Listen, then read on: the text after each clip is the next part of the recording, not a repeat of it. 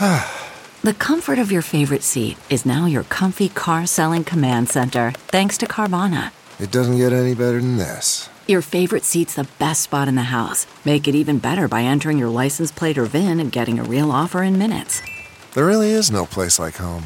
And speaking of home, Carvana will pick up your car from yours after you finalize your offer. Visit Carvana.com or download the app and sell your car from your comfy place.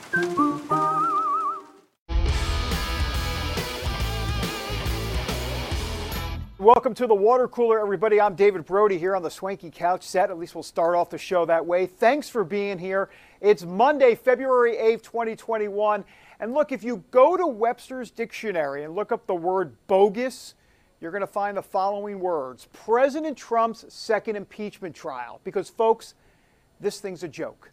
Put that down as analysis, by the way. The Democrats were calling it the BIT, the bogus impeachment trial. That is what begins tomorrow.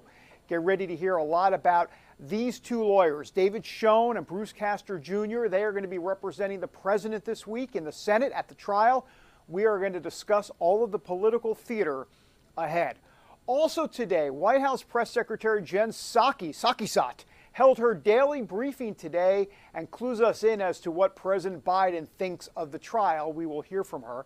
Also today, Joe Biden and his Catholic faith. He's off the reservation on the abortion issue. We are going to take a closer look later in the hour. But first to our top story, President Trump's Senate impeachment trial. Now look, it gets underway tomorrow. We're really not sure how long it's going to last, but honestly, even if it's a few minutes, that seems like too long. First of all, on January 6th, President Trump literally said he wanted people to march to the Capitol, and I'm going to put this in quotes because this was the quote, peacefully and patriotically. And now we find out that this thing was also planned all along before Trump even spoke. Come on, folks. Does the liberal media really think we're all stupid? The answer is yes. They do think we're all stupid. And newsflash, no, we're not. Today, Trump's lawyers released a more detailed brief on impeachment. Here's what it said, quote, on January 6, 2021, Mr. Trump addressed a crowd of people who had gathered on the ellipse, public land that is part of the president's park next to the White House. Mr. Trump spoke for approximately 1 hour and 15 minutes, and of the over 10,000 words spoken, Mr. Trump used the word fight a little more than a handful of times, and each time in the figurative sense. You know, Democrats talk about unity up the yin-yang. We hear it all the time. And then they decide to hold a trial to remove a president from office. I mean, come on. The president has already left. Unity is weeping here. Here's what White House Press Secretary Jen Psaki said today on the impeachment trial. Doesn't he think that someone, if he believes his behavior is too erratic to get access to intelligence, then doesn't he believe that he should be barred from holding office again? Well, he ran against him because he felt he was unfit for office, and he defeated him. And that's why he's no longer President Trump is no longer president of the United States. So I think his views of the former president are pretty clear, but he's going to leave it to the Senate to see this impeachment proceedings forward. All right, let's discuss the upcoming impeachment trial. We've got Ben Berquan here. He is a field correspondent with Real America's News. Ben, thanks for being here. Appreciate it. Thanks, David. And your words couldn't be more accurate to what we're dealing with here. I'm actually out in front of the demilitarized zone. Behind me, I call it the People's Republic of the District of Columbia. We have walls and barbed wire, razor wire, encircling this building while we're tearing down the walls along our southern border and allowing the invasion to continue down there. We have walls to protect AOC and the left inside of this building behind us. And I'm hearing the same thing, actually, even from DC residents, that they should be focusing on reopening the economy, protecting American citizens, doing these things instead of wasting more tax dollars on what many call an unconstitutional Senate impeachment trial. Ben, talk to us a little bit about where you are. For people that don't know D.C., you're on the side of the Capitol next to the U.S. Supreme Court building, correct? That's correct. To my left, right here, is the Supreme Court building. You can see that over here. And then right behind me is Congress. We still have National Guard troops from all over the country that are here deployed to apparently protect from some sort of threat.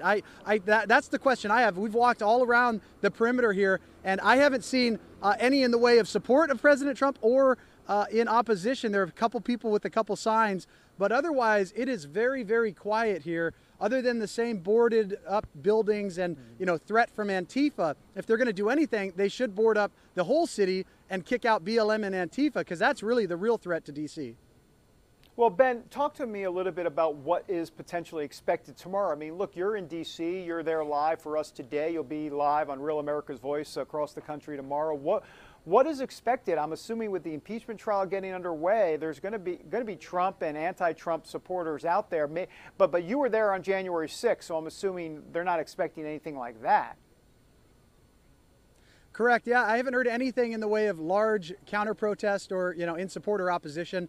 I've been looking around trying to find out if there's anything large planned. I do know some local Trump supporters that will be out tomorrow. I've heard that they will be out here in support and saying, basically having signs that say impeach Biden, not Trump. But otherwise, I haven't heard of anything really large. As far as the schedule goes, we anticipate it, like you said, getting underway tomorrow. We've heard a couple points. Originally they were talking about the constitutionality of it, impeaching a former president. Never been done before, but now it sounds like they're going to focus a lot of attention on the violence that's been called for the last 4 years by the left, by people like Maxine Waters and others, and the violence that's happened across the country. We've seen police units and police officers attacked all across the country by BLM and Antifa. We've heard congressmen and senators come out in support of the uprising we saw this summer, and yet somehow it's the double standard that we just continue to hear about. So I anticipate President Trump's lawyers will be highlighting some of that, and then also just talking about the unconstitutionality. We anticipate that there will be a vote on Friday, is what we're hearing, and we'll be here from the start to the finish to bring you the most up-to-date information as it comes. Well, Ben, I think you're 100% right on the hypocrisy and the double standard. I mean, you mentioned Maxine Waters, and I mean, there's a whole long list. I mean, you've got Alyssa Presley, you've got a lot of the squad members, but especially Alyssa Presley talking about unrest in the streets, and we're not going to stop until an arrest has to continue. And I can go down the list. I mean, yep. It's just amazing to see the double standard that's out there. And here's the problem for Democrats. First of all, they don't have 67 votes. They don't have anywhere near 67 votes to convict him, number one. But number two, I mean, if you go even beyond that, I mean, the truth of the matter is that you've got Democrats who are, you got to wonder why in the world would they even want a trial, because Trump's lawyers are going to bring up all sorts of the baggage of Democrats. Why would they want to put themselves out there in that position? It just makes, to me, it makes no sense. It's just orange man bad, and that's the bottom line here. Well, and I think ultimately that's what it comes down to, is you have a handful of the resist-type Democrats, the far left, AOC, Ilhan Omar, Rashid Tlaib, and others that are saying we have to do this because we have told our constituents, our base, that this is what we were going to do from the beginning. So they have to. It's almost it's over-commitment bias that you have from the Democrats, where I think some sane-minded Democrats would say, "What are we doing here, guys?" And we'll see what political implications that has moving forward into 2022. There is a lot of concern about that this is actually going to embolden Trump supporters and conservatives across the country, and it's actually going to hurt the Democrats, because what they should be doing is doing things to rebuild the economy. As Joe Biden says, build back better. Well, this isn't really doing that when you're destroying jobs and spending tax dollars on an unconstitutional impeachment hearing. Hey, Ben, you were there on January 6th. You're now back about a month later or so. What's your sense of the security there, not just with the National Guard? You mentioned that earlier, but what about the fencing around the Capitol? Is it the same? Is it more? I mean, what does it look like a month later on the security standpoint? Well, I was there, like you said, January 6th, and there was no fencing other than cheap little plastic fencing. This is militarized. This is, I don't know if we can pan the camera over here, David, if you can see the barbed wire, the razor wire on these fences, and it extends all the way around the Capitol. If you walk around, it's blocks and blocks and blocks like this all the way around the Capitol, the Supreme Court, and other buildings, federal buildings inside of here. It feels like a war zone. I mean, it feels like it's definitely somewhere you don't want to bring your kids. And that was the worst part coming back here. You know, you should feel great about our country's capital. When you fly into Washington, D.C. right now, there's just a sense of darkness. Joe Biden talked about that, about the winter, a dark winter. And it has that feel here where we're so divided. You know, they talk about unity. There is none of that here. Yeah, and Ben, I don't want to say that I misspoke, but I mentioned January 6th, but were you also there on January 20th? Because I was really kind of comparing inauguration, what it was like on inauguration to now, because that's when they had the fencing up. No. Right. No, I wasn't. I wasn't here during that, but from what I understand, it was the same. It was the same fencing, but it actually extended even further. So from what the reports I got was they actually have consolidated this, which is crazy to think because we're several blocks of security. You know, where right. This is, again, the People's House behind me, and you can't get anywhere near it. All right, Ben Berquan, really appreciate you just being out in the thick of it. You did it on January 6th. You're back again, and thanks for giving us an update from the fortified U.S. Capitol. Thanks.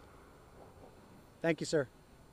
All right, that's Ben Berquan. Hey, look, the bottom line here, there's a couple of things to consider for Democrats. Senator Lindsey Graham on the Republican side, has told Democrats, look, if you decide to call witnesses and you decide to go down this road and lay it all out there in the next 3 or 4 days, specifically with witnesses, then get ready for Republicans to go ahead and call their own witnesses, as in FBI.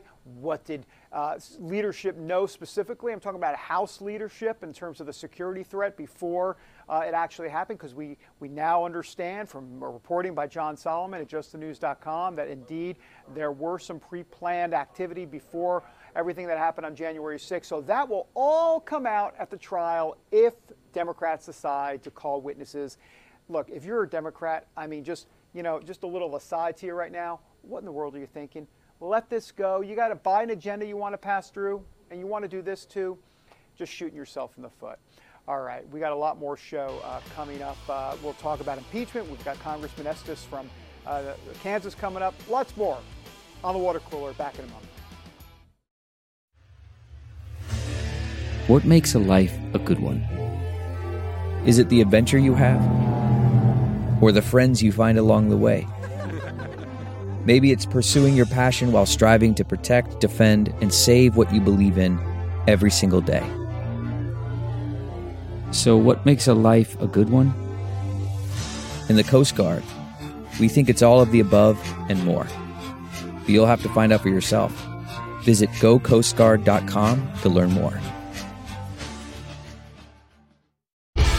Welcome back to the water cooler, everybody. In this segment, we're going to talk about impeachment and the future of the Republican Party and Donald Trump. Hey, if Trump is watching, I don't know if he's watching, but if he's watching, he may want to stick around because we're going to talk about, wait for it, him in this segment. And he's going to love that. You know that. But first, here we go. The poll of the day. The water cooler. Poll of the day. Yes, you're looking live. Oh, I feel like the NFL. All right, if the federal minimum wage is doubled to $15 an hour, will that lead to fewer jobs being created? Well, 51% say, yeah. Well, I don't think they're saying it like a Valley girl, like, yeah. They're saying yes. 29% say no. And once again, that 20% say not sure. Who are these people that are always saying not sure? Are these the same? We need to talk to Scott Rasmussen. Are these the same people always saying not sure? Anyhow, 20% say, I really don't know. You have to explain it to me. I'll go on Wikipedia and figure it out. Anyhow, that is the poll of the day. Now, the news story of the day is impeachment. It'll be that way all week. As a matter of fact, that Senate impeachment trial getting underway Tuesday. We talked about it at the top of the show. The whole thing's a farce. I mean, put that down as analysis. It's a farce. Anyhow, I asked Alan Dershowitz the other day, of course, the famed Harvard law professor and the constitutional professor as well. He was on, remember last Friday, if you haven't, he was on dissecting and analyzing his favorite deli meats from Cat Delicatessen. So he's wearing this Cat's Delicatessen T-shirt. Try to avoid looking at that T-shirt as you listen to his constitutional analysis on impeachment. So, Alan, let me get your take on impeachment coming next week. Where are you specifically on that from a constitutional standpoint? Not just that, but how you think this is going to happen next week. The Senate has no jurisdiction to try a former office holder. They can't try you, me, or Mr. Donald Trump. They lose jurisdiction the minute the person is out of office because the function of impeachment is removal. And disqualification is only ancillary to removal. That's number one. Number two, you can't impeach anybody for a constitutionally protected speech. The Constitution says Congress shall make no law abridging the freedom of speech. That means no act, no impeachment, nothing. So I think it's a political theater. I think the stunt yesterday by my former student, Jamie Raskin, asking the president to speak was just political theater. The reason I'm not involved in it is I'm neither an actor nor a politician. And the end result will be they will not get the 2/3 vote, and the vast majority of Republicans who will vote against removal will vote against him on jurisdiction. They don't necessarily, but they think the Senate has no jurisdiction over a former president. He's 100% right. And look, let's start with this. There's not going to be 67 votes in the United States Senate to convict Donald Trump. All right, so the whole thing is just ridiculous to begin with, and everybody knows it. All right, so let's just move to the end of the week and get the vote over with and move on. But here's the thing. This sets a very dangerous precedent, right? Because Donald Trump is no longer, let me think. Oh, that's right. He's no longer president of the United States. He's somewhere in Mar-a-Lago in a gold-plated, I don't know, nice little house down there playing golf, and they want to impeach him for what? Oh, so we can't run for office again? Well, here's the deal. This is a very dangerous road. Why? Oh, I don't know. Let's say Democrats decide, hey, you know what? Let's impeach Jim Jordan. Or let's impeach Kevin McCarthy, or let's impeach, Marjorie Taylor Greene after they're out of office. Why? Because we don't ever want them running for any sort of office again. And you know what? Republicans could do the same thing. What if Republicans grab the House of Representatives and say, you know what? Let's impeach Ilhan Omar after she leaves office. Let's impeach, Rashida Tlaib. Let's impeach the whole squad. Who knows what they're going to do? This is a horrible idea. Don't get me started. Have we started the last sip already? We're only in the second block of the show, and I'm already riled up. All right. Speaking of Marjorie Taylor Greene, by the way, she obviously spoke the other day, late last week, about the fact that she's no longer going to be on any committee. She says it frees her up, and she believes that Donald Trump is the future of this party. She's right, by the way. I should do it as an aside. She's right, by the way. Here's Marjorie Taylor Greene. So going forward, I've been freed. I do. I feel freed because you know what's happening on these committees? You see, we have basically a tyrannically controlled government right now. The Democrats. We've got Joe Biden writing executive order after executive order, sign him, doing whatever he wants up there in the White House. We have Nancy Pelosi leading the Democrats in Congress to do whatever the bail bond links to get the criminals out of jail. But they want to kick me off committees for social media posts that were conspiracy theories. That's pretty hypocritical. Oh, hypocritical, the Democrats? Yeah, okay, goes together. Look, she went on in those comments to talk about how Donald Trump indeed is the future of this party. It is his party actually right now.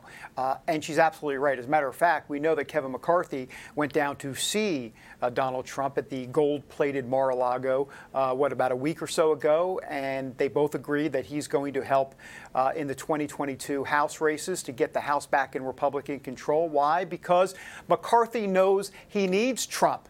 McCarthy knows that Trump is a winner when it comes to getting some folks over the finish line. And if you don't believe me, just look it up. Just go to Wikipedia. I know it's Wikipedia. I get it. We don't sanction or endorse Wikipedia here, but just go look it up on Wikipedia and you can actually see all the times that Trump endorses a candidate. What happens 90% of the time, that candidate wins. Donald Trump is a force inside the Republican Party. There is no question about it. So then the question becomes what to do here with Marjorie Taylor Greene. Look, I don't want to get into QAnon and all of that, but let me just say, I know about Q-tips. I don't really know much about QAnon at all. I mean, I heard something about like deep state and pedophilia, and they're out to change the world. I don't know. Look, I'll be honest with you. Just between me, it sounds a bit crazy. I'm just going to let you know. I know that might tick off some of you that are watching. I don't know. I don't really care. Because here's why. It's not about QAnon. Okay, this is an attempt by the Democratic Party to go ahead and lump everybody in as QAnon. Everybody. Kevin McCarthy, he supports Marjorie Taylor Greene, he's QAnon. It doesn't matter. So that's the big issue here, okay? And also understand on the January 6 riots, let me explain how this ties in.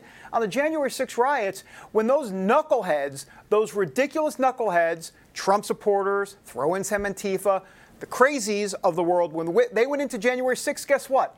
They looked at you, they looked at you, they looked at you, all the viewers, anybody that's watching this show, and they said, you went into the Capitol as well.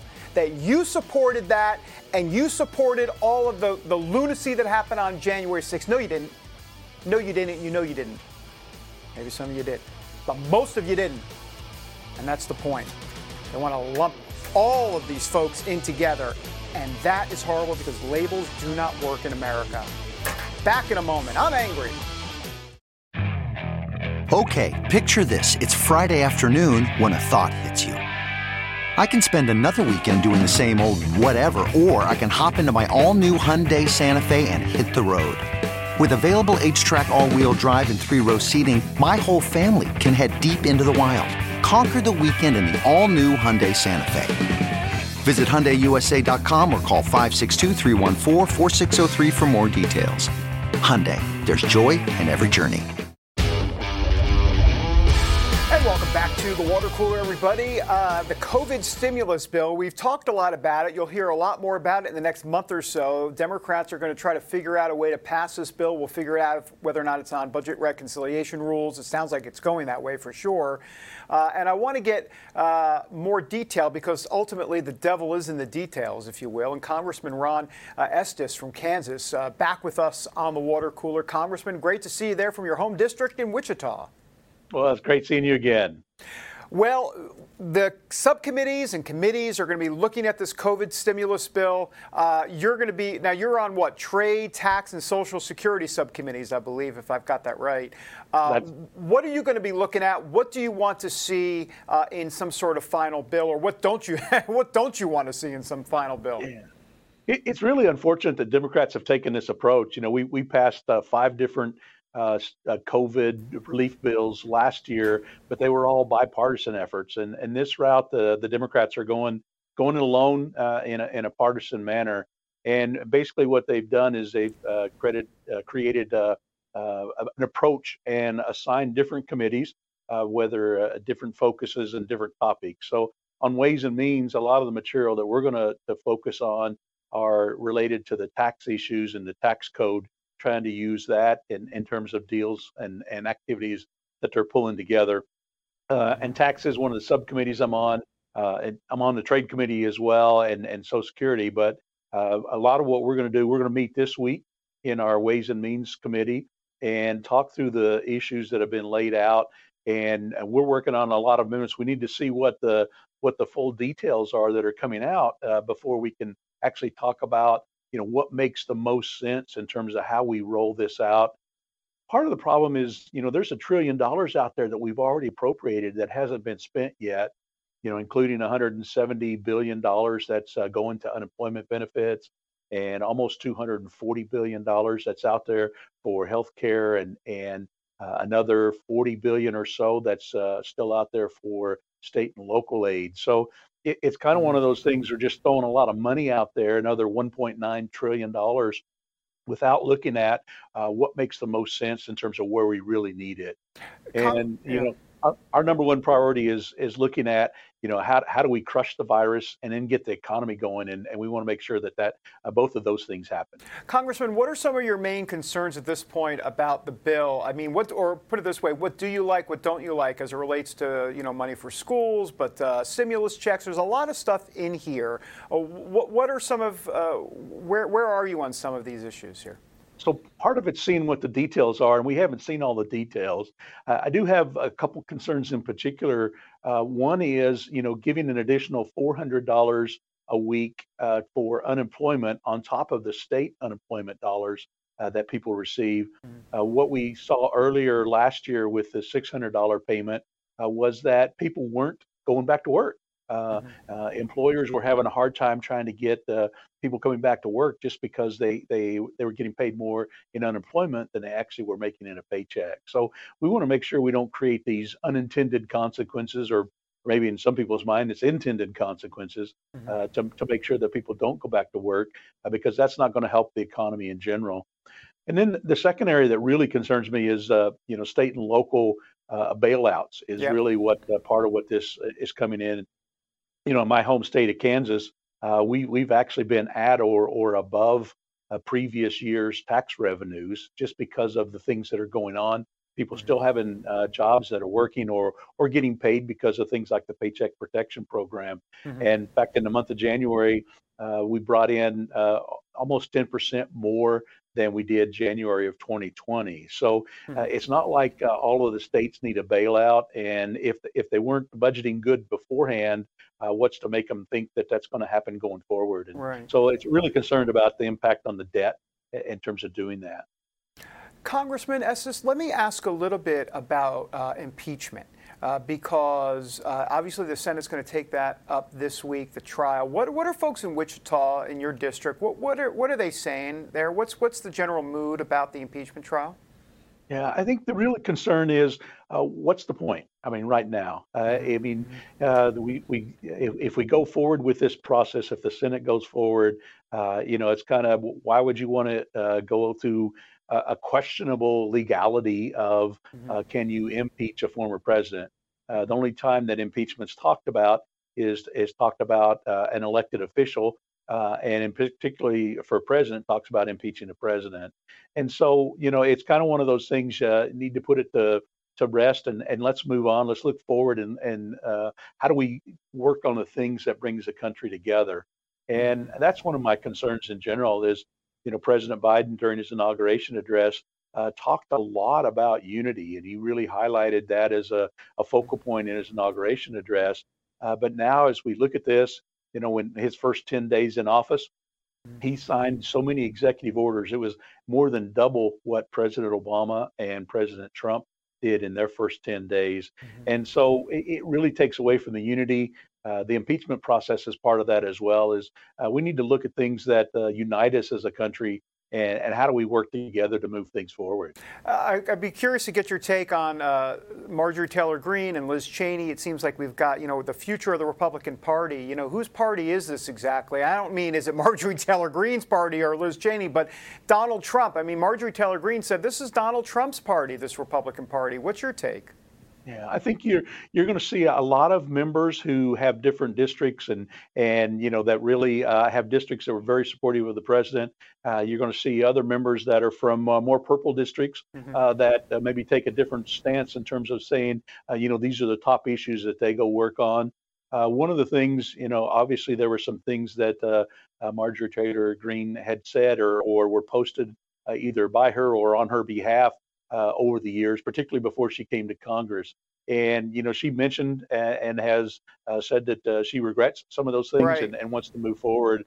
And again, I think this is one of those areas where we need to look at what's best for the country and how do we focus on getting things moving forward. Do you think we're going to see Donald Trump resurface at some point politically? So I don't know. I haven't talked to the president since President Biden was inaugurated. So, I think he's spent four hard years in office in terms of a lot of things to deal with. Yeah. And I'm sure he's taking some time to kind of rethink his strategy moving forward. All right. Congressman Estes from Kansas, really appreciate your time. I know there's a lot of important work ahead in the subcommittee and committee level on this COVID-19 bill. Really appreciate your time. Great. Thank you. All right. Congressman Estes there. Straight shooter for sure. All right. When we come back, the Reverend Jim Wallace, progressive, social justice gospel. He's the founder of Sojourners. We're going to talk to him a little bit about racial injustice and abortion. Okay, picture this. It's Friday afternoon when a thought hits you. I can spend another weekend doing the same old whatever, or I can hop into my all-new Hyundai Santa Fe and hit the road. With available H-Track all-wheel drive and 3-row seating, my whole family can head deep into the wild. Conquer the weekend in the all-new Hyundai Santa Fe. Visit HyundaiUSA.com or call 562-314-4603 for more details. Hyundai, there's joy in every journey. Welcome back to the water cooler, everybody.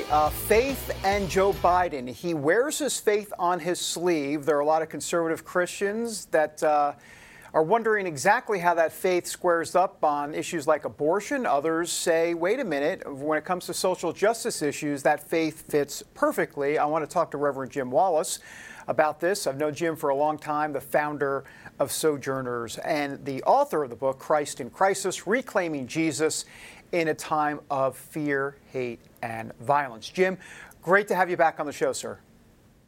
Good to see you, man. Always good to see you. Yeah, same here, Jim. So where is Joe Biden so far in your estimation of how he's doing so far? He's getting a lot of criticism about a lot of executive orders that he signed, but what's your take so far on the Biden administration?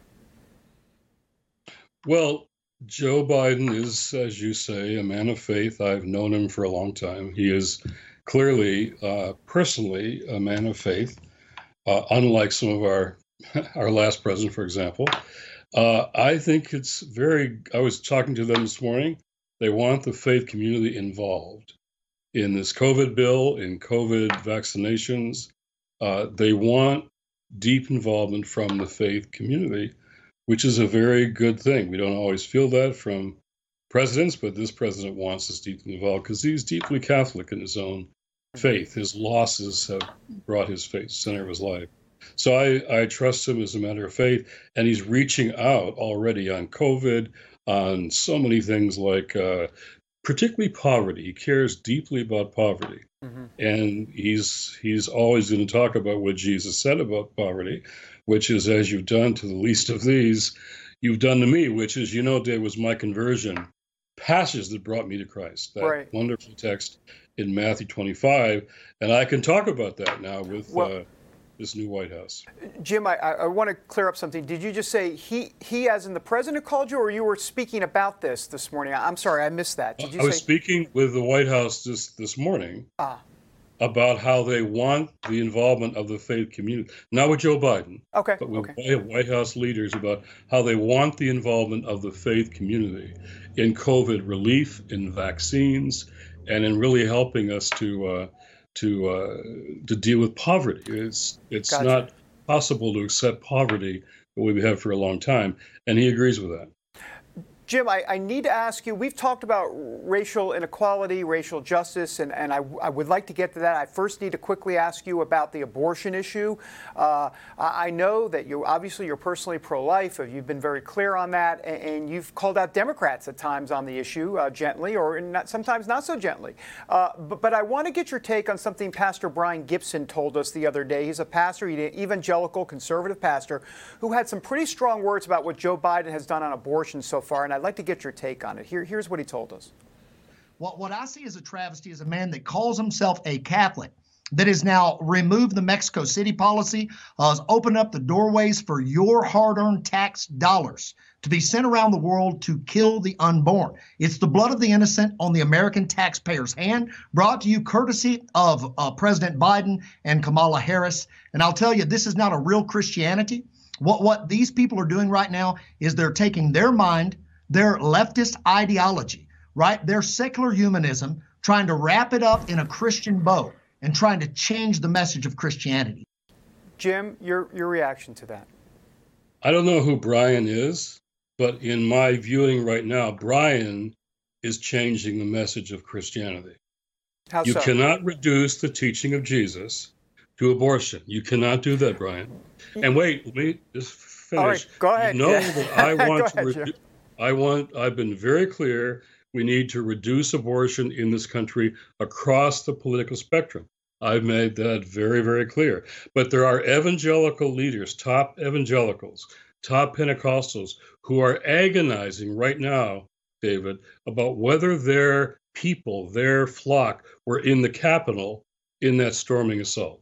They're wondering painfully if their people were inside the Capitol for the assault. Yeah, but Jim, these are really difficult, different times, and evangelical Christians need to be discipled away from the kind of white supremacy that this last administration was promoting every day. That's a gospel issue, Jim, not a political one. Jim, two quick things. I've got to push back. We're friends, off camera, but I've got to tell you, I mean, the president has condemned white supremacy. I don't want to say millions of times, but less than a million of times, but plenty of times. I mean, he just had. Which president? President Trump. President Trump has done that plenty of times. But real quick, back to abortion. You said that he's making that the gospel. But the social justice folks also make the social justice issues, poverty and racial, it's all in the Bible. In other words, it's all under the umbrella of the Bible. But the social justice folks also make that their gospel as well. It goes both ways, Jim. I didn't hear your friend Brian saying anything about the poor, about racial justice, about immigrants, about refugees. I don't hear people like him talking about the gospel. All they talk about is abortion. But he does. Also say, I've said again and again, that the unborn are part of those whose voices aren't being heard. But I want to hear your friend Brian talk about the other question. I want him also to say that Joe Biden was elected fairly and freely, and I want him to condemn those who storm the Capitol with Jesus signs in their hands. I'm looking for some balance. I asked him about that. He has done that. He's condemned those folks. And my concern is that, and we have about a minute left, my concern is that it's a broad brush. I feel like anybody that went into the Capitol on January 6th, if people thought this election, there was some shenanigans in this election, even if they didn't storm the Capitol, they're indicted as well, even though they never stormed the Capitol. But David, the truth is there weren't shenanigans. And clear, reasonable people, honest Republicans have said that. The president lied. Donald Trump lied about the election, and most white evangelicals believed his lies. That's a problem for our faith. This isn't politics. This is about we're listening to somebody who is lying, and people did violence from those lies. Now, evangelical leaders are facing up to that. And your people have to, too. Lies are wrong. But Jim, truth is important. Jim, I hear you, and we're going to have to run now. But just understand that, they don't believe they were being sold any lies by Donald Trump. They're looking at affidavits by a woman in Michigan. They're looking at, I can go X, Y, and Z about the voter rolls. And those are lies, David. You're a journalist. Jim, it's an affidavit signed by someone. You're saying that person is lying? You're saying that person's lying? All right, well, anyhow. We got to run. We'll talk about it next time. I appreciate it, Jim. David, the truth is important here. Many of us care about abortion, but this reduction of the gospel, this is not the truth of Jesus. Let's talk more. All right. Sounds good. Jim Wallace, back in a moment. CarMax is putting peace of mind back in car shopping by putting you in the driver's seat to find a ride that's right for you. Because at CarMax, we believe you shouldn't just settle for a car. You should love your car. That's why every car we sell is CarMax certified quality, so you can be sure with upfront pricing that's the same for every customer. So don't settle. Find love at first drive and start shopping now at CarMax.com. CarMax, the way car buying should be. Welcome back to the water cooler, everybody. Time for cha-ching. I do that because listen. You hear that? That's why I do that. The last sip. So the Super Bowl was yesterday. Hey, Tom Brady won the Super Bowl. Wah, wah, wah, who cares? GOAT, right? I thought the GOAT, by the way, when they say the GOAT, I thought like that's a bad thing, right? You're the GOAT.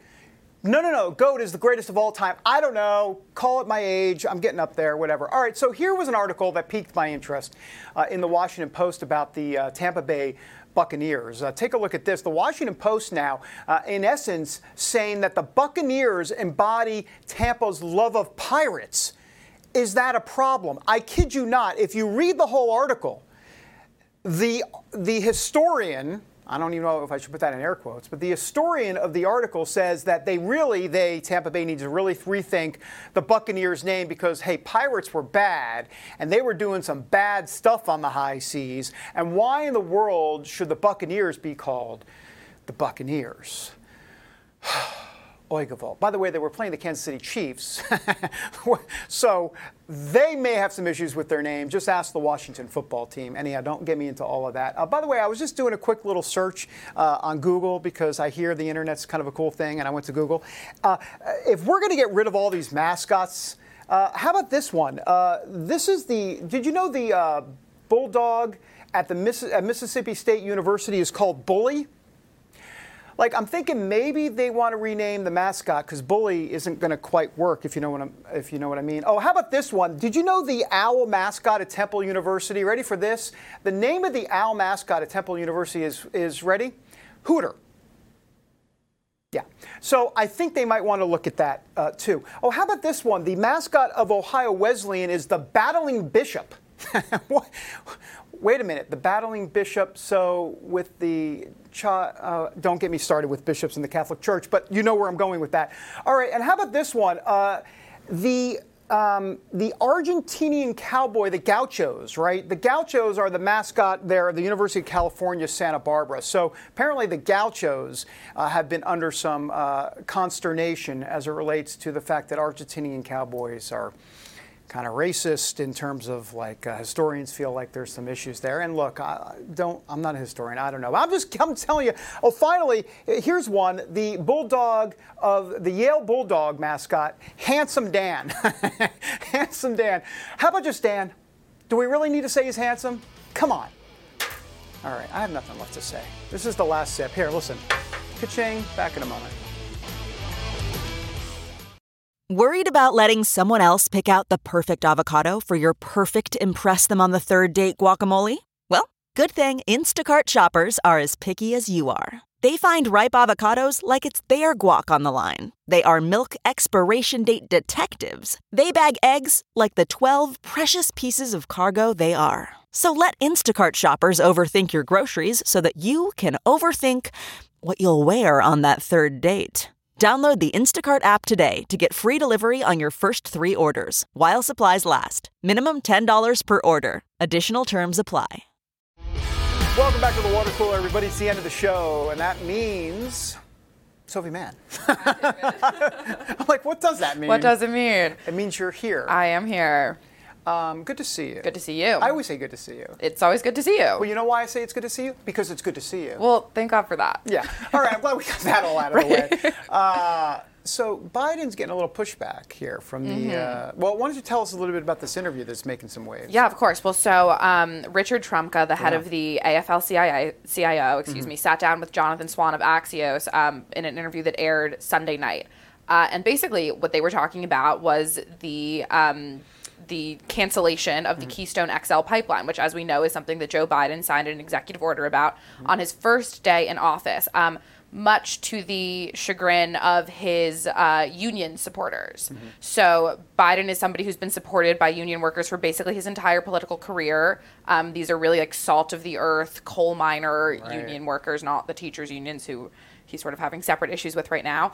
But so the cancellation of the pipeline for them meant the immediate elimination of 1,000 jobs, in addition to the future cancellation of 10,000 construction jobs.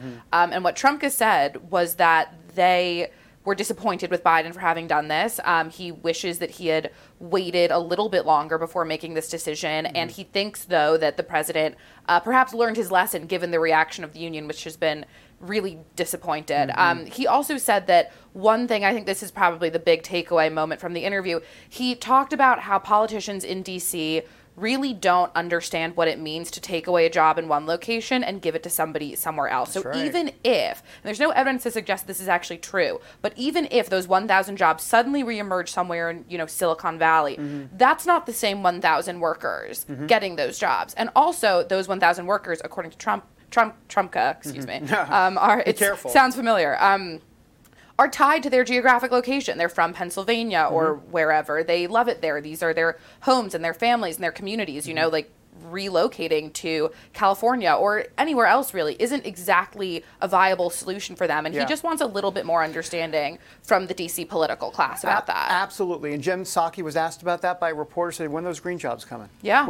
And by the way, I don't want to get into this, but the green jobs pay less than what these folks are making anyhow. But that's a whole nother issue, too. We'll see if they introduce any new policies to address these questions. That's true. Good to see you, Sophie. Good to see you. End of the show, beginning of the show, doesn't matter. Good to see you. All right. I don't know. Tomorrow we've got a lot on the show. Joel Rosenberg is going to be on the show. Same with Eric Metaxas. See you tomorrow.